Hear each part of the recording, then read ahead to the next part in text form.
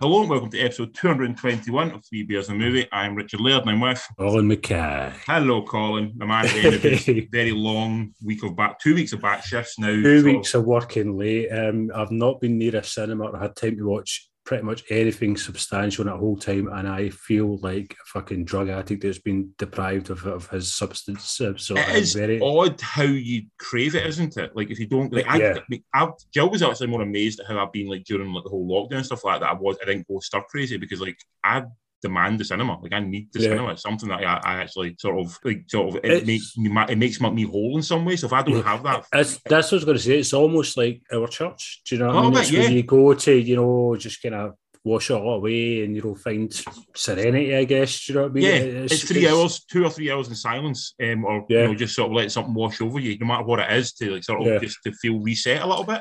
Absolutely, When you don't have that for like 2 weeks, it's tough. And there's been a couple of times during like even the last couple of months when I've went 2 weeks without going to cinema, just because like, there's maybe nothing on or times don't really suit and things like that. So it's a bit harder to get to cinema now than it used to be.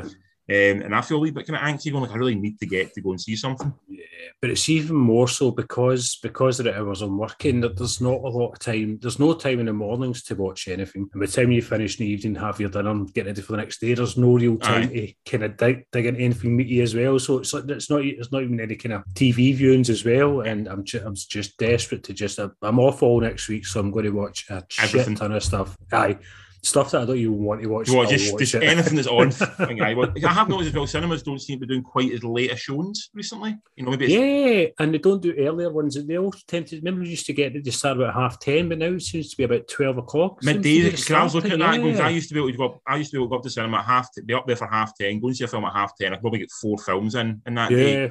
But now you're looking at like a 12 o'clock start. Maybe it's to do with the cleaning and stuff. Like they have to clean it early morning and late night. So even the last film seems to be about 9ish. So it seems to be the sort of very latest, and a film will start now. I've noticed. But it used to. Sydney Road up at Renfrew Street used to have films on there starting at 11:15 and stuff like that. Like a really like. That's right. Ones because I remember there's quite a few ones that I really wanted, and it was just like almost a midnight showing at times. I mean, it was so late on. I was like, I just can't get home that time of night. And then just area would start some at like 10, 10:15 in the morning. So you could, on a good day, squeeze in 5 at a real push. But like 4 movies was not unheard of. Many a time, yeah. Whereas now, even 3 kind of try to time it and kind of stretch it is it's a bit kind of harder to plan nowadays. So it's not quite as easy. So we're not doing this again remotely via Zoom because obviously it's always bonfire night, so Glasgow and the west of Scotland is in chaos because everyone's sending plasma explosive into the sky. And also Glasgow's kind of a no-go area right now unless you want to protest anything. COP26 is in full flow, isn't it? We were told to don't go in the office, stay away from the office. So we were been working at home for the past 2 weeks as well. As always, are you drinking anything of interest tonight? I see you're drinking something, but I'm going to guess it looks like Bud Light or something like. Oh, Corona, fancy. Dude, Mexican. Back on the Mexican Corona again. Very fancy. At least it's not Sol. Well, I love Sol's great. I love Sol. Don't you diss Mexican? We've had the whole Mexican beer chat before. We have. A nation that fucking thrives in spicy food, they're going to make good beer. That's my logic, man. That's a fair point. What are you drinking? I've got one that looks like a generic, sort of like the Tesco own brand beer. The Garden Brewer. Yeah, it's called the Garden Brewery. It's a New England IPA. It's from Croatia, I think, as well, because I'm my last of my Croatian beers. But it does, the can does not inspire much. It looks very much like your Aldi version of an IPA. It does. Right, so what here we go, right. So it's a what IPA, sorry? Brooklyn IPA. New England IPA. Right. But created in Croatia, right? Yes. So I'm confused here. So I think it's to do with the brewing style. The same way like West is sort of like it's done in the German style, and you get other styles.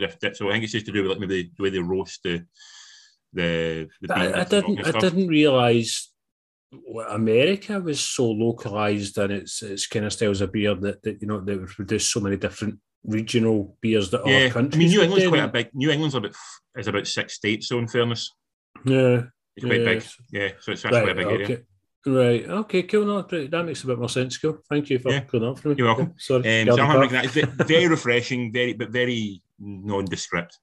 Yeah. What's the strength on it? Is it a strong beer or is it just a light one? Don't think it's 6%. So it's actually 4 a.m. and you'd feel it in your knees. Yeah, but it's very much just very refreshing, but not really anything particularly brilliant about it. But it's nice. It's nice for a Friday night when we're moving on to our viewing. So you've not really watched much. So what have you watched of interest at home? Well, I've been watching Frasier and Cheers, so I'm still in the 90s just now. Still in the 80s, I think, sir, to be honest, if you're watching Frasier and Cheers. I think we've passed the 80s episodes and we're up to the 90s now. Right, okay, fair enough. So I'm early 90s. I mean, like, very early 90s, yeah. Turn of the decade. The one thing that I did watch that wasn't Frasier or Cheers was a documentary which I watched last night called The Raincoat Killer. And it's a Korean documentary about the police hunting Korea's alleged first serial killer. Oh. So this was, 1990, I believe it was. 1990 for Korea to get a serial killer? Yeah, but I was really. That's why I'm saying alleged, because I don't know maybe records that wasn't recorded kind of before then.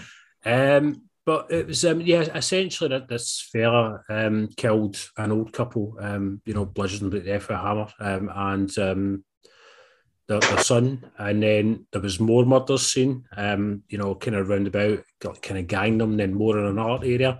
And they kind of all had different MOs, but there was kind of enough similarity that the police started talking to each other, the different jurisdictions, and thinking, hold on a minute. And it turned out this fella had killed 20 people. And basically, kind of led the police in a merry dance, all the while where they were trying to catch him. Because it sounds a lot like America, where you've got like kind of state troopers and then county sheriffs, and they don't always tell each other what's going on. I think that's how serial killers manage to operate in America, like a lot better than they do, say, in Britain for a long time, because they move between states, and the states basically just don't talk to each other. Don't pass information on. There was one point where some detectives said we're dealing with a murder case, and why didn't you tell us about it? And they're like, because there's nothing to do with you. Do you know what I mean? So, yeah, but ultimately they apprehended this guy, and he's sentenced to death and stuff like that. But what was really refreshing about it was it gave some quite good insight into the kind of Korean, like when we've watched things like Parasite and more recently I would guess Squid Game, stuff like that, even Train to Busan, I guess. There's always this kind of strong divide in Korean cinema and movies about kind of rich and poor and stuff. Yeah. And I don't know much about Korean culture, and I've never kind of delved, so I didn't know much about it. But this documentary actually kind of gives you a bit of background into why there's this rich poor divide, and how it happened and stuff like that. So it was really interesting, give you some history about Korea as well. So I think the documentary made more for like a non-Korean audience, and it's made for a Western audience. No, it's Korean. I think Korean. Okay, fair enough. Yeah. Oh, yeah. No, it's pure Korean. All the way. It's read all subtitles a lot. It's made in Korea as well. But what it done was, like a lot of these documentaries kind of focus on like the killer. Like kind of Gacy and stuff like that. It's all about the killer. This really kind of, looked into the police procedures and what they done, what they got wrong, and the killer barely featured in it, and it was really, really refreshing just to see. I'm a fan of that. I like that, because I feel like you've talked about it before, that a lot of this kind of basically with the rise of Netflix documentaries about serial killers. Serial killers have essentially became sort of like almost like anti-heroes in a way. People have this sort of really sort of strong pull towards like the murder victim is almost just there for entertainment, and they don't really see that as anything other than entertainment. It's like, no, someone's died for this, because of this guy. So the idea of focusing on less on him and more on the, how they caught him or how they do stuff, that's actually quite refreshing. You don't really see that often enough. But I would really recommend watching it. It takes, twists and turns and there's stuff in it. I can't believe the police were so inept and done this and done that. But it just for the commentary on Korea as well, it's really, really, really good. I enjoyed it a lot. Because I don't like that. Netflix, Amazon, where is it? Netflix, I believe it is. Netflix. But I'm not a massive fan of documentaries, so when one does get my attention, it's a rare find, indeed. So yeah, check it out, The Raincoat Killer. It's called. Fair enough, man. Over to you, sir. I'm going to sit in silence now for the next. No, because the one thing we talked about, because I finished not Only Murders in the Building. Yeah, that episode I was telling you about. Not my favourite.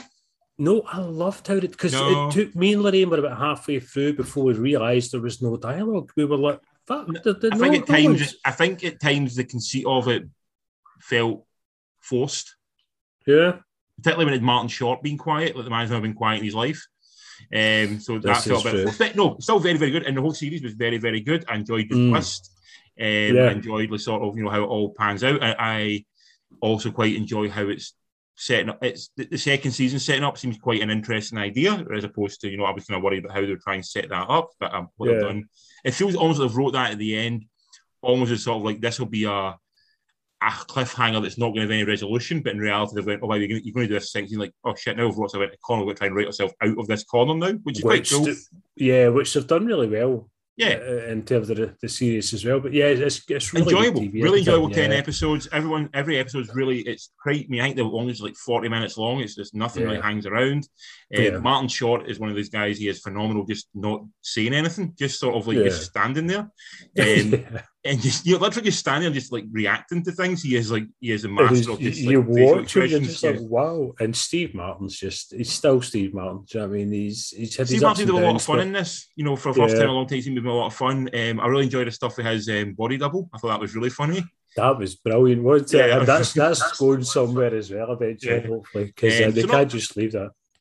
For a 10-episode season, I found it really enjoyable and really fun. And it's one of those things, I watched it over the course of maybe like 2 or 3 weeks, so we kind of passed it out a little bit. And I think maybe that helped a little bit, watching it in that way. I don't know how much you would have it if you want to sit and binge it in like one day. It feels like maybe you maybe lose the sort of enjoyment of it. I think it needs to breathe a couple and then let it breathe, and then go back to I think I'm always feeling a bit gutted I didn't watch it the way you watched it, watching it week to week. So I think when season 2 does eventually come along, I think I probably will watch it week to week and enjoy it episodically. Enjoy it that way. So really enjoyed Only Murders in the Building.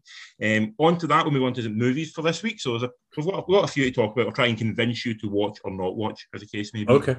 So the first one is a Netflix film. It's the prequel. It's called Army of Thieves, directed by Matthias Schweighöfer. There you go. It says debut solo feature. He has done a few films as a co-director, but I'm nothing of real note that I've seen or anything. So this is a prequel to Army of the Dead, the Zack Snyder massive zombie epic that came out maybe 3-4 months ago. Yeah, not long ago at all. So this is fast, isn't it? This was in production before I think the other one wrapped. I think pretty much in production. Okay. So they're already on the way. This is the interesting concept. It's a prequel to a zombie film that really doesn't feature zombies at all. The plot of this one is a character who's in Army of the Dead, who's a safecracker in it. The boy that looks like Anthony Michael Hall, but he's not. Yes, him. So he is recruited via competition to crack safes, and there's a sort of like 4 sort of uncrackable safes, these sort of like mythical safes that they want to try and break into. Really just for fun. They do take the money when they get there, but really it's more just to say we did it. It's like, the whole, why did you climb the mountain? Because it's there. Why climb the mountain? Because it's their type thing. So it's that idea. And with that, you get basically a standard heist movie with a little bit of a rom-com in it as well. So it's very different in tone from what it's sort of Army of the Dead. Yeah, Army of the Dead. Because there's maybe 2 shots of zombies in it. It's only in the news. Like, so there's no zombies actually in the plot at all. There's nothing zombie-esque in the plot whatsoever. So quite an odd way to come to it. Is it only a single character that ties them? Just one character as well? Yes. That's really, seems a bit strange. But it's an odd way to go. So you've got the director, Matthias Schweighöfer. He is also in it. He plays the safecracker, the one who's in Army of the is that him? The Anthony Michael Hall boy? Right. Okay, he's directed as well. You get Nathalie Emmanuel, who you probably know from Game of Thrones. She's popped up in that. I know. Missandei, Yes. Ruby O'Fee, Goose Kamen, and Stuart Martin. So the rest of the cast are pretty much nondescript. In fact, none of the cast are really sort of household names by any stretch. So it's an interesting choice, it's because it's like you maybe come to it. Imagine the audience for this. It's kind of weird because it can actually attract 2 audiences who are very different, because people who are fans of Army of the Dead might go, right, I want to see more of this, or I want to see more of these characters, so they'll sit and watch it.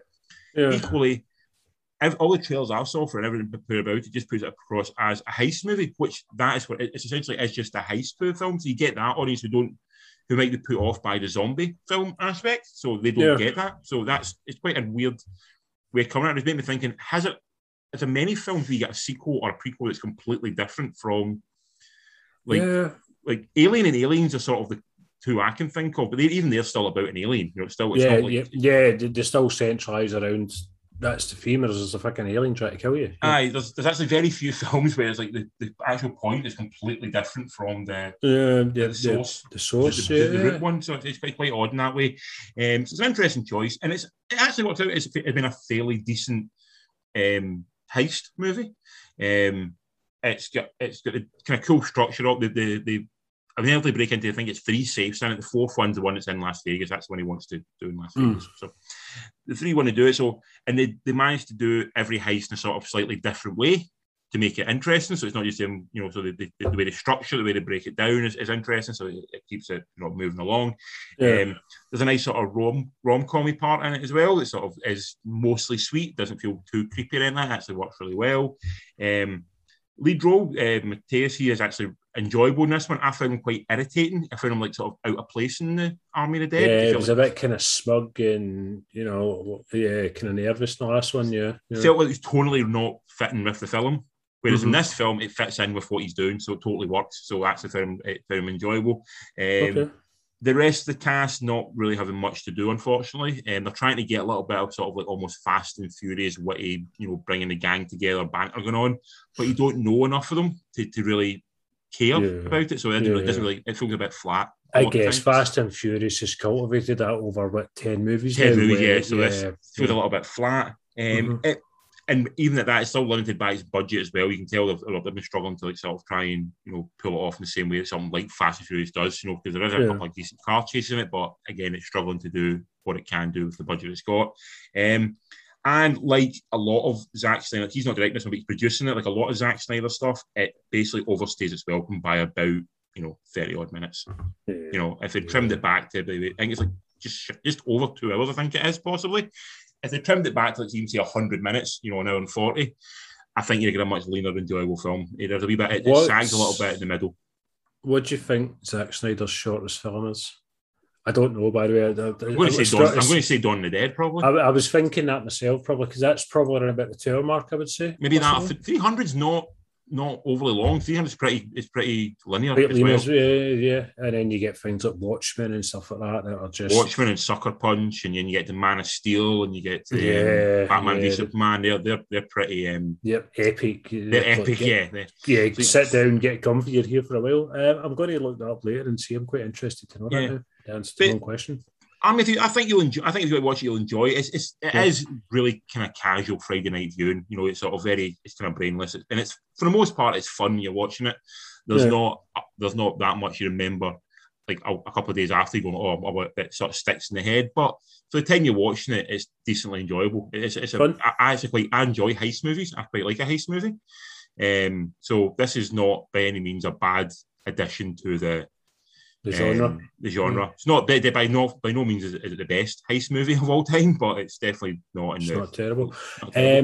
Is there any more planned for it? Is it going to be like a trilogy? Or I don't know, but he seems to think. I listened to an interview with Snyder and Schweinhofer, and they were basically saying sort of like the idea of like sort of all these characters who are in Army of the Dead, you could have some sort of prequel to them because they all come together in Army of the Dead, so there is sort of scope there to do something, I suppose. Yeah, it could be interesting. Out of 10, sir, what would you give it? 6.5. And say it one more time for me. What's his name? Matthias Schweikenhofer. I think that's how you pronounce it, but I'm definitely guessing. There's at least 4 or 5 letters that don't need to be there, and I'm not entirely sure a lot of them are pronounced. But yeah, so Army of the Dead, and it's on Netflix. So I mean, you're not paying any money to see it. Essentially, you've already paid your money, you've already got it. A cheap night, yeah, a couple of beers, chill and enjoy it. Yeah, certainly like tonight for you, Friday night, not want to go out anywhere. Just it's an ideal kind of film for a Friday night. Cool. On from that, we go to a cinematic release, and it's called Last Night in Soho. So I'm gonna have to do this without spoiling. I know you want to see it. Yeah, I do want to see it. I'm excited for this one. Directed by Edgar Wright, obviously who did Shaun the Dead, Hot Fuzz, Baby Driver, Scott Pilgrim, Ant-Man. No, he wrote Ant-Man. Controversially, yeah. Wrote Ant-Man, that's about it. So, yeah, was it meant to direct Ant-Man? Yes, he was. It kind of fell apart, but they used components of his script, not all of it. Well, he got a story credit on it, which means they've not changed it enough from his original script to completely write him out of it, so there must be some elements in it. But interestingly, I remember reading it off the beaten path for this. I remember listening to an interview with him, and he was saying the thing you think might be his isn't his. Oh, okay. So see the whole thing with like thing you do in the recap. Yeah, that feels very Edgar Wright. Yeah, that's not his. No, there's a couple other bits in it. He did say that was his idea, and that's what he's putting it. So that's how he keeps getting the story credit on it. But it's really weird. You think, that must be the Edgar Wright bit. It's like, no, that's not my bit. That's someone else's done it. Pretty weird and eerie, but good as well. Yeah. It's nuts. I did not know that. I would have pegged that as his. Well, that's why everyone pegged that role. That's the Edgar Wright bit in it, but it's not. Well, that's not the bit that he's sort of. He says that they did keep some of his stuff in it because it's in it. He gets a credit on it, but not the bits you think. Oh well, I need to do some digging about. Anyway, sorry, digression. So, Last Night in Soho. I'm going to try and use it. I'm trying to explain this without spoiling it. So essentially, it's about a young girl who is lives in Cornwall. She's very much a country girl, but she dreams of the big city. So she goes to the big city to become a fashion student. When she gets to the fashion school, she goes into the Hall's residence and there's a bit shit there because it's like basically people who are not like her and she wants to be away from them. Yeah. She moves into a flat or a bedsit. And the bedsit appears to be in some way sort of haunted, and she also seems to have some sort of connection with the dead or the other realm because she's seen images of her dead mother around. So you're not entirely sure if she's schizophrenic in some way or if she actually has got a connection in some way to the other realm in the past. Okay. She starts to connect with the past in the guise of a woman who's like, or sort of the antithesis of who she is, and she sees her get murdered in her like sort of dream flashback paradoxy thing, and she goes about trying to investigate who killed them well in the future. So try to find out things in the future that relate to the past, trying to figure out who it actually was that killed this. Okay, cool. And that's essentially it. So it's a time travel crime thriller. Horror. Sci-fi. There's a dime a dozen those kind of films. It's good when you can't finger something. Yeah. Or you're in for something, interesting at the very least, and hopefully good as well. But when you can't actually define the genre, you're like, this. Yeah, I think that's a fair way of putting it. So in the film, you got Thomasin McKenzie who pops up. She's the sort of the main fashion student girl. She's the one who's sort of in the present day. Her sort of conduit to the past is a young woman called Anna Taylor-Joy. She plays a young, wannabe singer, almost like a Cilla Black type singer. Wants to do that. You get Matt Smith popping up in a very, very sleazy Matt Smith role. You also got Diana Rigg popping up in it. I think it was her last film as well. The film's dedicated to her at the very start of it as well. You get Michael Ajao and Terence Stamp pops up in it as well. And Mrs. Doyle from Firehead. That's some big fucking names. Yeah. That's quite a stellar cast, I want to say. I think people like to work with Edgar Wright. And I think we can probably say up front, me and you're both fans of Edgar Wright. I don't think, yeah, without a doubt. Absolutely. So I guess the big one, the big draw, surprisingly, is not Terence Stamp. Anna Taylor-Joy, she seems to be, she's exploding onto the scene in the past few years, I think. She's, really getting good roles. She seems to be choosing wisely and showing that there's much more to her than, like kind of horror films like The Witch and Split and stuff like that as well. How was she in this? I will get to her. I will. She will become part of it. I will get to her in a moment. Okay. Just really, I find out interesting about this film. This film's almost been promoted not by the cast; it's always been promoted by Edgar Wright. So there's very few directors who actually they're the draw. You think about it nowadays, Edgar Wright isn't almost in that Tarantino world where he is the icon of the film. Yeah. So it's quite interesting. I was intrigued by that. So this is absolutely 100% his most mature film to date. it's stripped of a lot of the sort of the things you kind of know of Edgar Wright, the flash, quick editing and all that kind of the not like the disparage, but almost like the Raimi-esque stuff he does. He's known for doing that kind of Raimi fast editing, the kind of very quick shots and stuff like that. And it's got less like kind of bubblegummy feel to it than that. This is definitely, it's darker. Not to say the other films weren't dark, it does feel like a filmmaker who's definitely stepped his game up to be more of a grown-up filmmaker. And I try not to use that disparagingly. I think every film he does seems very meticulously planned.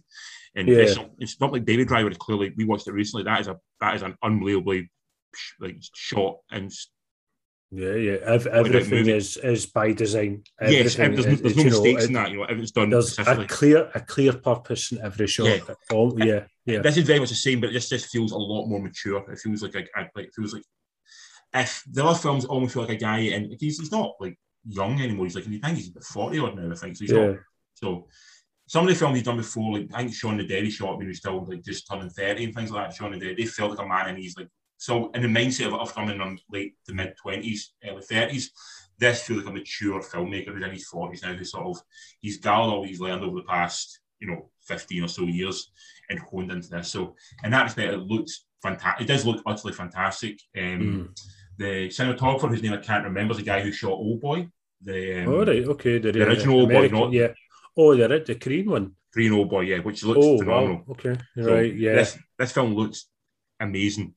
It very much feels like a London film, but not in a London film in the sense of you're seeing pictures of like the sort of the Tower Bridge or Buckingham Palace, but it does still feel like a London movie. Which I really appreciate. Especially when you see a New York film and they don't show Statue of Liberty, you go like, you don't have to show that. You can make it more about a city without having to show the obvious icons. Yeah, it doesn't have to. Yeah, you don't have to kind of front your face. Paris is also. I've read a lot of reviews kind of saying that they've captured Soho in the 60s like perfectly. It's just like wow. Really it looks incredible. It looks stunning for what they've done. And some of the staging of some of the stuff they do is you can look at it going, it looks really simple. I don't know how he did it. It looks so fluid. There's a scene where there's a dance scene when it's Matt Smith dancing with Anya Taylor-Joy, but because she's the conduit of Thomas and Mackenzie character, I can little flip back and forth between the two of them. But it's done in like a turn, but the camera never cuts away. So it has to be in some way done by like digital trickery, but I don't know where the cuts are. It looks phenomenal the way they do it. Wow. Yeah, absolutely. Cool. And it's a guy who he knows what he's putting in the camera, he knows what everything the camera can show. When you see something on screen, you know it's there for a reason. It's not there because of accident.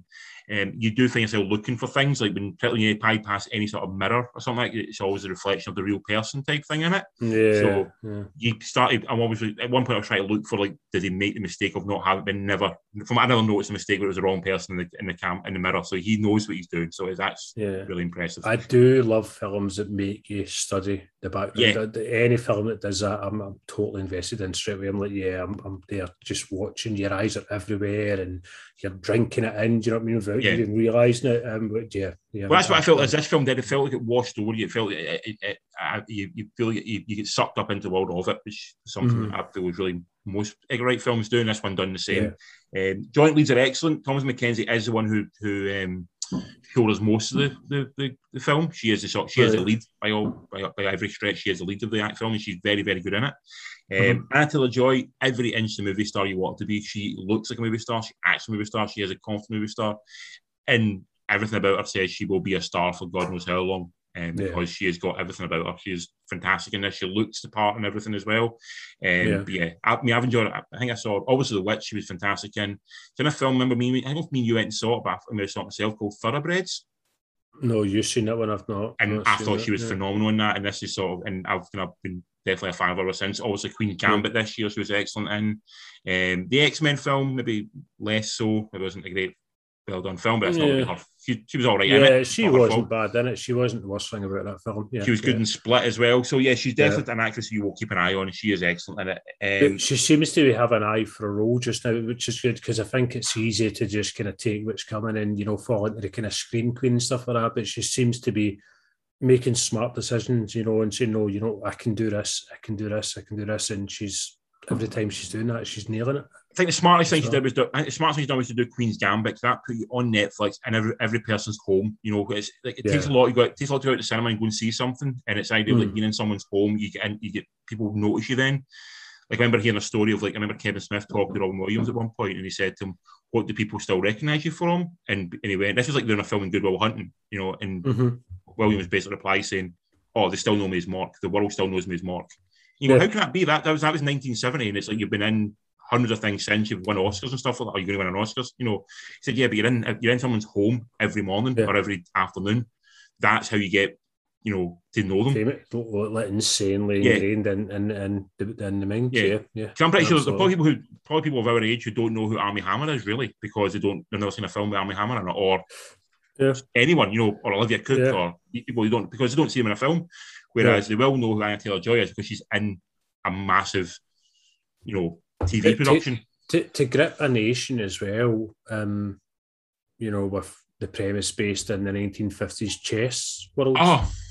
Jesus Christ! You know, what I mean, you've got to have you need your lead to have charisma to do that on its own. So she's definitely up and coming and heading for bigger things. I think for sure. So Terence Stamp. Tell me about Terence Stamp. He's good. He's not got much in it, but what he does, he's good in it. Same with Diana Rigg. There's not much to her in it, but what she does, she's good in it because Diana Rigg and Terence Stamp. You know, they're good at what they do. You know, they've been around for a long time. They've worked with the best. You know, they've done more films than you can possibly imagine. They know what they're doing. Yeah.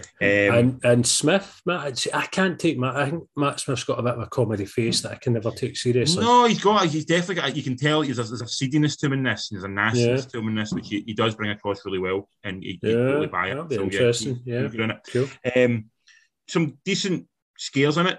It's not a straight out horror by any stretch, but the final act has got some decent jumps, and there's some really genuinely creepy shit in it that sort of really does get under your skin.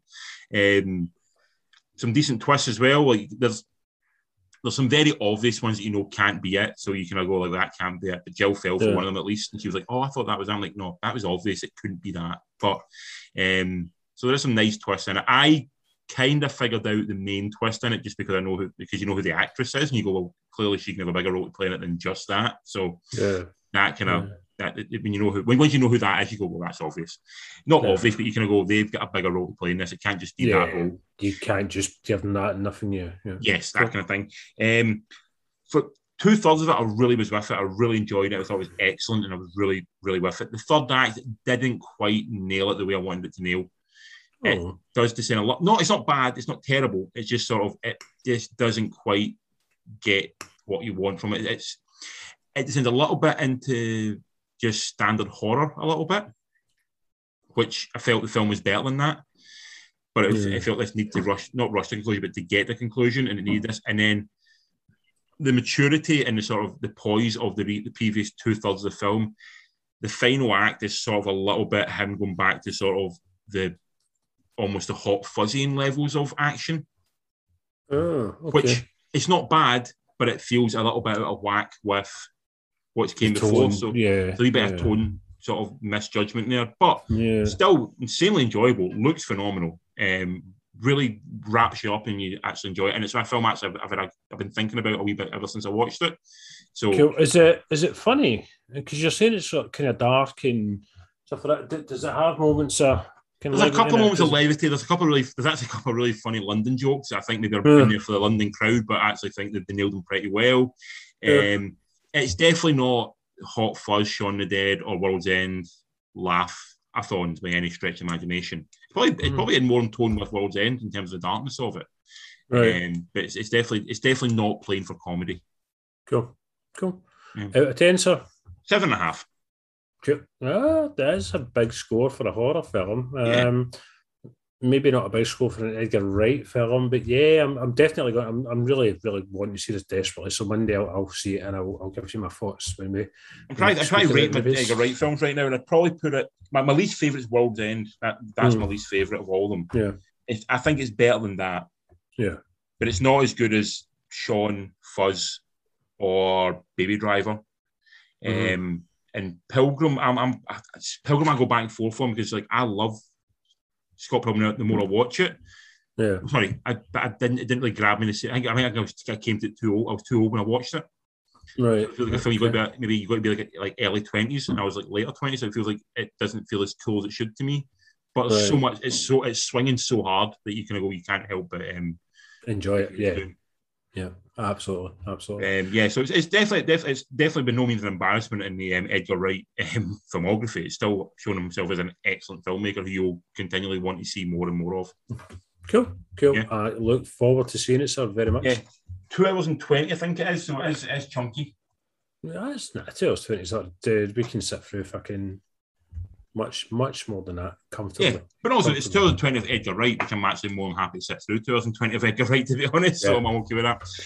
Final film. Does it labour? You're saying it's 220? No. It doesn't labour. I'm just saying if you're trying to line up your 4 or 5 films in a day, just take that out and do it. Final film, another Netflix release because it was Halloween. I watched Night Teeth. Directed by Adam Randall, who directed a film called I See You. I'll be very brief on this one because I don't think it's worth much time. But the plot of this film, it's set in a world where vampires exist, but they have a truce with the human race where they don't attack them. They sort of hide in the shadows, and they basically have these 3 rules they have to adhere to. And there's a sort of gang warfare breaking out as one side of the vampire clan is trying to break out and change the rules and start feasting on humans, and some people are fighting back against that. The original concept, but a good one that you could work with, yeah. Yes, no one of interest in it, to be honest. You get Jorge Ledberg Jr. He plays a taxi driver. It's sort of like almost like Collateral a little bit. There's like these two vampires in his taxi, and he's taking them around these sort of 3 locations. So it's got a wee bit of Collateral to it. Debbie Ryan, Lucy Faye, and Raul Castillo. So no one really of major note, to be honest. It's not great. It's not got a lot going for it. I really didn't engage with it at all. I just found it thinks it's very stylish. It thinks it's very smart. I think it's been really cool, but it's really not been very smart or cool. Is it well made? It's not badly made. It's not bad. It's very generic. The way I kept thinking when I was watching all the vampires in it, all the vampires in it look like the vampires who are going to end up in the nightclub at the start of Blade. Yeah. Okay. And I'm like, I'm happy what's going to happen to you in my mind, that you're all going to end up getting killed by the Daywalker. So I'm okay with that. The cast are all very soap opera level, and just it all kind of lacked interest. It didn't really add anything new to the lore. Mm-hmm. You know, you've seen this whole vampire truce idea with humans like sort of before, so you want to try and do something different, or even not different, to try and make it interesting. Didn't do that. It does feel like it maybe should have been a TV show. Yeah. And you know, and they just sort of they went, we can't really get a TV show, so we'll try and compress it into like a 90-minute movie, and see how we go. And it's not nice. It's 150 minutes. No, an hour and 50. It is all in. But I was underwhelmed by it. Is it scary, gory? Funny? No. It's not got a lot going for it, honestly. It's just there's like bad vampire films I'd much rather watch than watch this. You know, like Twilight or some shit like that. Maybe? Even something like, remember that really shit Dracula remake they done recently? Remember the one that was like where Luke Evans in it? Yeah, like I'd rather watch that, to be honest. At least that had something in it. All right, okay. It's almost trying to be, because the 2 vampires that start are obviously are female in it, so it's almost trying to go for that kind of Jennifer's Body, kind of like sort of look at us being sort of like ultra feminist type thing. And and it didn't really work for me in the same way something like Jennifer's Body does. Just I was bored. I got bored very quickly with it, to be honest. And I tried to engage with it, but I couldn't engage. But you did sit through it. I sat through all 1 hour and 56 minutes of it. And all for the Rayma podcast. They'll talk for about a minute on it and basically say, don't watch it. It was shit. Out of 10, what would you give it? 4 out of 10. 4 out of 4's a why 4, right? So it's not bad. It's not badly made. Like nothing's like sort of egregiously bad. It's just it's all shot in frame. Everybody, but it's just there's not really much else to it. Like that's it. You know, it's just not a great genre movie. You know, because you can be a genre film and be sort of treading over the same ground, but be enjoyably done. You know. Yeah. But this just didn't have that. You know. I'm going to put it out this way: I would rather watch John Carpenter's Vampires than watch this. Well, that's got James Woods in it. How can you not want to watch that? Well, James Woods is a crazy mad bastard now. That's why. Yeah, but you can. So, what's your favourite vampire film? Ooh, it's a good shout. Blade's tough to beat in terms of. But Blade's up, yeah, because it's vampires and it's geek as well. And it's Wesley Snipes playing a role. Yeah, it's like, you know, maybe his most memorable role, possibly. It's tough to call because I mean Wesley Snipes has some really interesting, but it is a tough. Yeah, I would probably say as one. If I think Wesley Snipes, I think Blade. Yeah, absolutely. But, you think Blade, you think Wesley Snipes. Do you know what I mean? Yes, and I think that obviously the more based the living vampire coming out, that opens up the Blade world as well. Yeah, and it's the guy from Green Book who's playing Blade. Oh, Blade, yeah, Mahershala Ali, yeah. He's a great actor, so I'm not questioning that. But I'm like, is he Blade? Is he Wesley Snipes? That's the problem. Is it's not as a Blade, it's as a Wesley. So I think, you know, Blades became Wesley, much the same way as Nick Fury is now Samuel L. Jackson. Kinda, yeah. It's you know the person's became the character, not a little bit, yeah. Or RDJ became Iron Man. I'm trying to think. I really like the Coppola Dracula. I enjoyed it immensely. That is a genre piece of a genre piece because there's not an inch spared in that film, and some of it is. I think of the great vampire films. I think that the Lost Boys possibly steals my heart because it's the Lost Boys. Lost Boys. I came to Lost Boys later, so I don't quite the same emotional attachment to Lost Boys. I do. I'm totally all about it. I mean, I've seen that film more times than it's healthy. Let the Right One In was a really good vampire film. Which I never. Oh, was that the Swedish one? The remake? Oh yeah, I've seen the Sweden one, but not the remake. The remake's actually pretty decent as well. The remake's actually well done. Yeah, as well. But the original, that's a really good. It's quite clever as well. So, I'm going to call it because it's a vampire film. It's not a horror vampire film, but What We Do in the Shadows. No, that's a vampire film as well. And it's a phenomenal vampire film. It's one that I'll watch it at least once a year. So I would say that's my favourite vampire film. Very, very, very, very funny. I've seen that the third season's out on BBC. Netflix, I think, or BBC. Yeah, BBC. So I need to watch that and delve into that. Still waiting for the werewolf one. We're not doing a werewolf one. No, there's not a werewolf one yet. Well, they've talked about doing What We Do in the Werewolf or something like something like that. But I think they're doing other stuff now. But there is Wellington Paranormal. Have you not watched that? I've seen the first 2 seasons. Very funny. Yeah, it's I love Sergeant Hacker. He's brilliant. It's just no one does deadpan like New Zealand. Just that accent is just designed for deadpan, isn't it? The thing is, there's a Taika Waititi show now on Disney. Have you watched it yet? Reservation Dogs. No. So it's basically set on like a Indian reservation, and it's these 4 kids trying to kind of make enough money, scam their way off the reservation, trying to sort of move to California. They get involved in all this sort of family stuff, and they decide they want to try and do good for the community rather than bad, and it's sort of them try to be kind of good, but also try and get off. And it's like a nice premise, and it's quite sweet. And it's set in this kind of world where it is quite unique, you know, the Indian reserves, when it's like, you know, it's sort of almost like self-contained little like sort of worlds, you know, where they don't really venture out too much.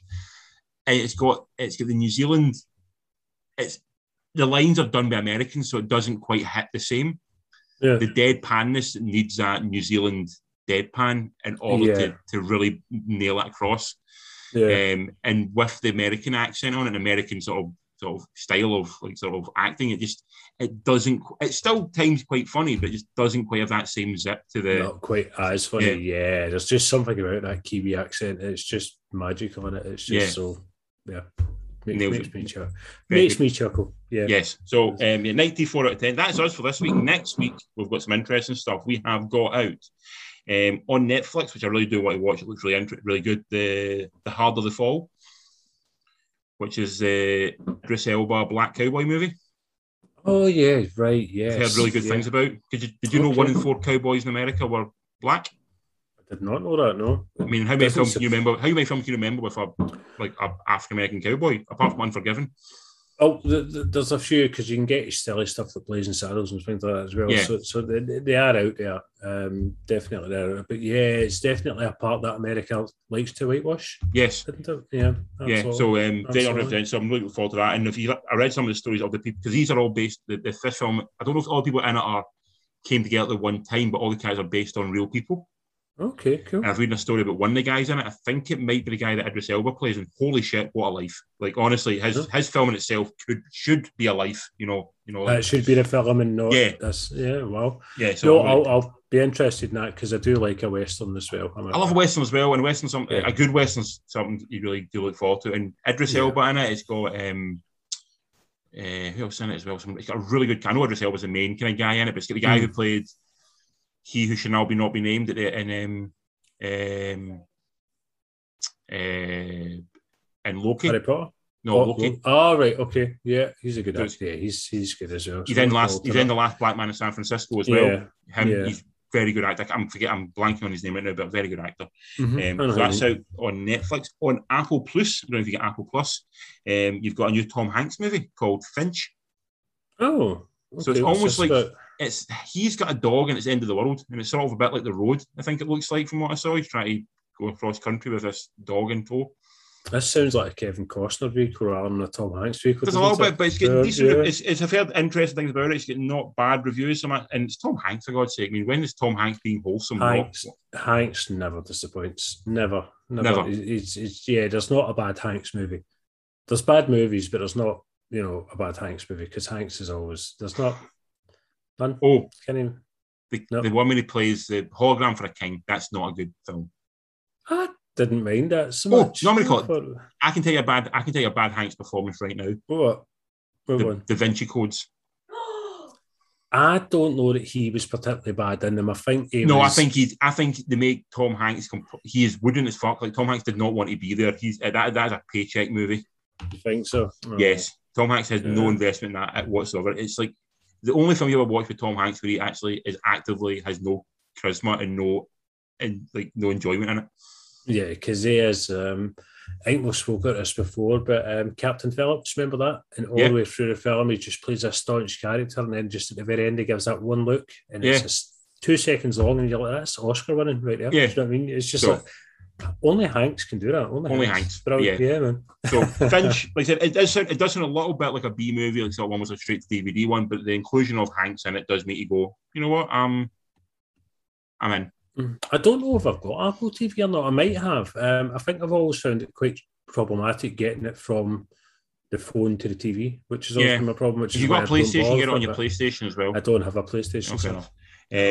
But Apple TV, I would actually say if I'm trying to think of the comparison, right? So Netflix is probably your bargain bin you get at a service station of films. Yes. Yeah. Amazon is a little bit like sort of your HMV. It's got a bit everything, but maybe not enough of the ones you want. So it's got a good selection, solid collection. Old, bit of new, bit of in between, a lot of crap as well. But it's got a good, sort of wider range of film.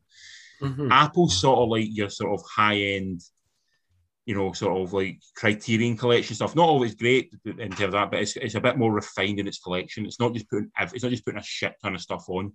They've only done a few films so far. They've done the one about Hanks being captain of the boat trying to get across the Atlantic during Captain Phillips? No, it's World War II, and he's trying to get like a convoy across. Oh, I know the one you mean. That one. They've done that. They've done the Beastie Boys film as well, which was amazing. So they've done a few things, but they're not pumping stuff out. They're a bit more refined with what they're doing, so it's a bit more curated. Where does Disney rate in your kind of scale of Disney's actually, with the inclusion of stars on Disney, I'm actually liking Disney now. It's got a lot more interest in older stuff. Like, whereas, Netflix has got nothing beyond 1994, essentially. 95, not even 95. It's like basically late 90s, there's nothing. Yeah. Whereas Disney's got like some really random stuff. You go, holy shit, I can't believe they've got that on this. I think the problem with Disney is there's just not enough movies on there yet. Not yet, but it's a bigger library. I'll get there, but as they start opening the library up, I think you're going to see a lot more. But they get stuff like Quiz Show on it and things like that. You go, it's like, why did they get that on it? But it's like, well done for having that somewhere to watch. Broadcast news, stuff like that. Stuff that you're just like, this is really classic films that you put on there. Yeah. Fucking love Broadcast News. It's a great movie. An amazing movie. Underrated classic Broadcast News. Anyway, also out this week in the cinema, we have The Card Counter, which is a new Paul Schaefer film starring Oscar Isaac, looking very handsome. It looks really interesting. It looks really good. The guy who wrote Taxi Driver, so I mean, it's going to be well written, if anything. No, the trailer for it actually does. It looks like it's going to be slow, dangerous. Yeah. It looks a very November film, like a film you would watch in November. Like, got it, man. And also out we have I'm going to say, is it the 29th or something entry into the MCU? I think I'm up to 24, maybe 24 now. Actually. So possibly not, maybe not even. Yeah. And that is the Eternals. Yeah. Which I've not had any interest in at all since it was announced up until the latest trailer. And then when I seen the newest trailer, I was like, I want to fucking see that. I'm there. I'll be honest, I'm going into this one. This is the first Marvel film I'm going into with absolutely no knowledge of any of the stuff in it. Like, I went into Shang-Chi with, I knew some stuff in Shang-Chi, but not a lot. Yeah. I knew a good chunk about Black Panther. I didn't know a lot about Guardians of the Galaxy, but I know a little bit about Guardians of the Galaxy. Same, yeah. I knew who they were, the kind of Star-Lord, Rocket Raccoon and stuff like that were kind of known. But yeah, I'm the same with you. But this one, I'm like, I don't know anything about these characters at all. And I'll be honest, I did kind of, when I was doing my sort of back, when I was younger, reading back on old Marvel, I did kind of really skip the cosmic Marvel. I didn't really jive on it that much, to be honest. So, yeah, probably actually out with Silver Surfer, and Fantastic Four, I guess, are kind of cosmic. I didn't really, didn't delve that much into it either. I was always more Green Lantern for cosmic stuff, which was the other side of the fence, DC. Yeah. But the only kind of fear I've got for this film that I've spoken about before in the podcast is the amount of Game of Thrones actors that are in it. I'm kind of worried as to, are they capable of, pulling off a big enough performance for the kind of grandness that this movie's proposing to be. It's that kind of thing where, most of the Game of Thrones actors started out in Brookside or Hollyoaks, and you're going, like, you should really have a Hollywood movie fronted by people who, I mean, again, Margot Robbie started in Neighbours, so did, there's nothing wrong with that. Hemsworth Neighbours, it can happen, but there's 3 or 4 of them, I think, and I'm like, that's a lot of people for Game of Thrones that I've never been impressed by, so let's see how it goes. What I'm excited about is Richard Madden. Is it him that's in it? He's doing his Scottish accent. Yeah, I've seen that. Yeah, which is quite good. And the first Scottish MCU entrant. Is it? Oh, wow. Well, apparently it was like literally 5 minutes before shooting on Guardians 2, I think it was, when they brought in Nebula. When they decided, maybe I think either one of them, like I think it was Karen Gillian, turned to James. Who directed? Oh, I can't remember. Director went like, "What accent am I doing for this?" So like we almost were about 5 minutes away from having a Highland sounding Nebula, and decided instead to go more sort of. Oh, James Gunn. That James Gunn, yeah. What about I don't know if this is MCU canon. It's in the Marvel kind of corridor, I guess. Moira McTaggart from the X-Men film. She is Scottish in the comics, but she's not Scottish in the film. Was she not? No, I'm trying to think because that's it's Rose Byrne plays her. Yeah, she didn't do a Scottish accent. No. Yeah, so we've got our first Scotsman. Yay! Yeah, so we go. So that's what we're going to talk about next week. What about Ray Parks? Is he not Scottish? He doesn't talk. He was told. He doesn't talk though. Did he not have a couple of lines? And I think Ray Park was born in Glasgow, but mainly lived in London, so I don't think he really counts. I'm clutching here up. Yeah, I think Ray Park's a bit the Martin Lawful about him. He was in Glasgow for about 10 minutes, then moved to somewhere else. He's like Rod Stewart. He's like, I promise I'm Scottish. I'm like, really? Well, Ray Park is Scottish but moved to London, whereas Rod Stewart was English who moved to Glasgow, who wants to be Scottish. There's a difference. Yeah. Tell me where to find us. You can find us at 3 Beers in the Movie. So it's the number 3 Beers in the Movie on Instagram. We're on Gmail. We're on Facebook. We're Twitter. We're everywhere. We're dotted all over social media because we're hip and trendy that way. So we're as kids. Yeah. So look us up. Give us some thumbs up and some likes and some acknowledgement, and we might even say hello back. You never know. I've been Colin. You've been Richard, and we have been 3 Beers in a Movie.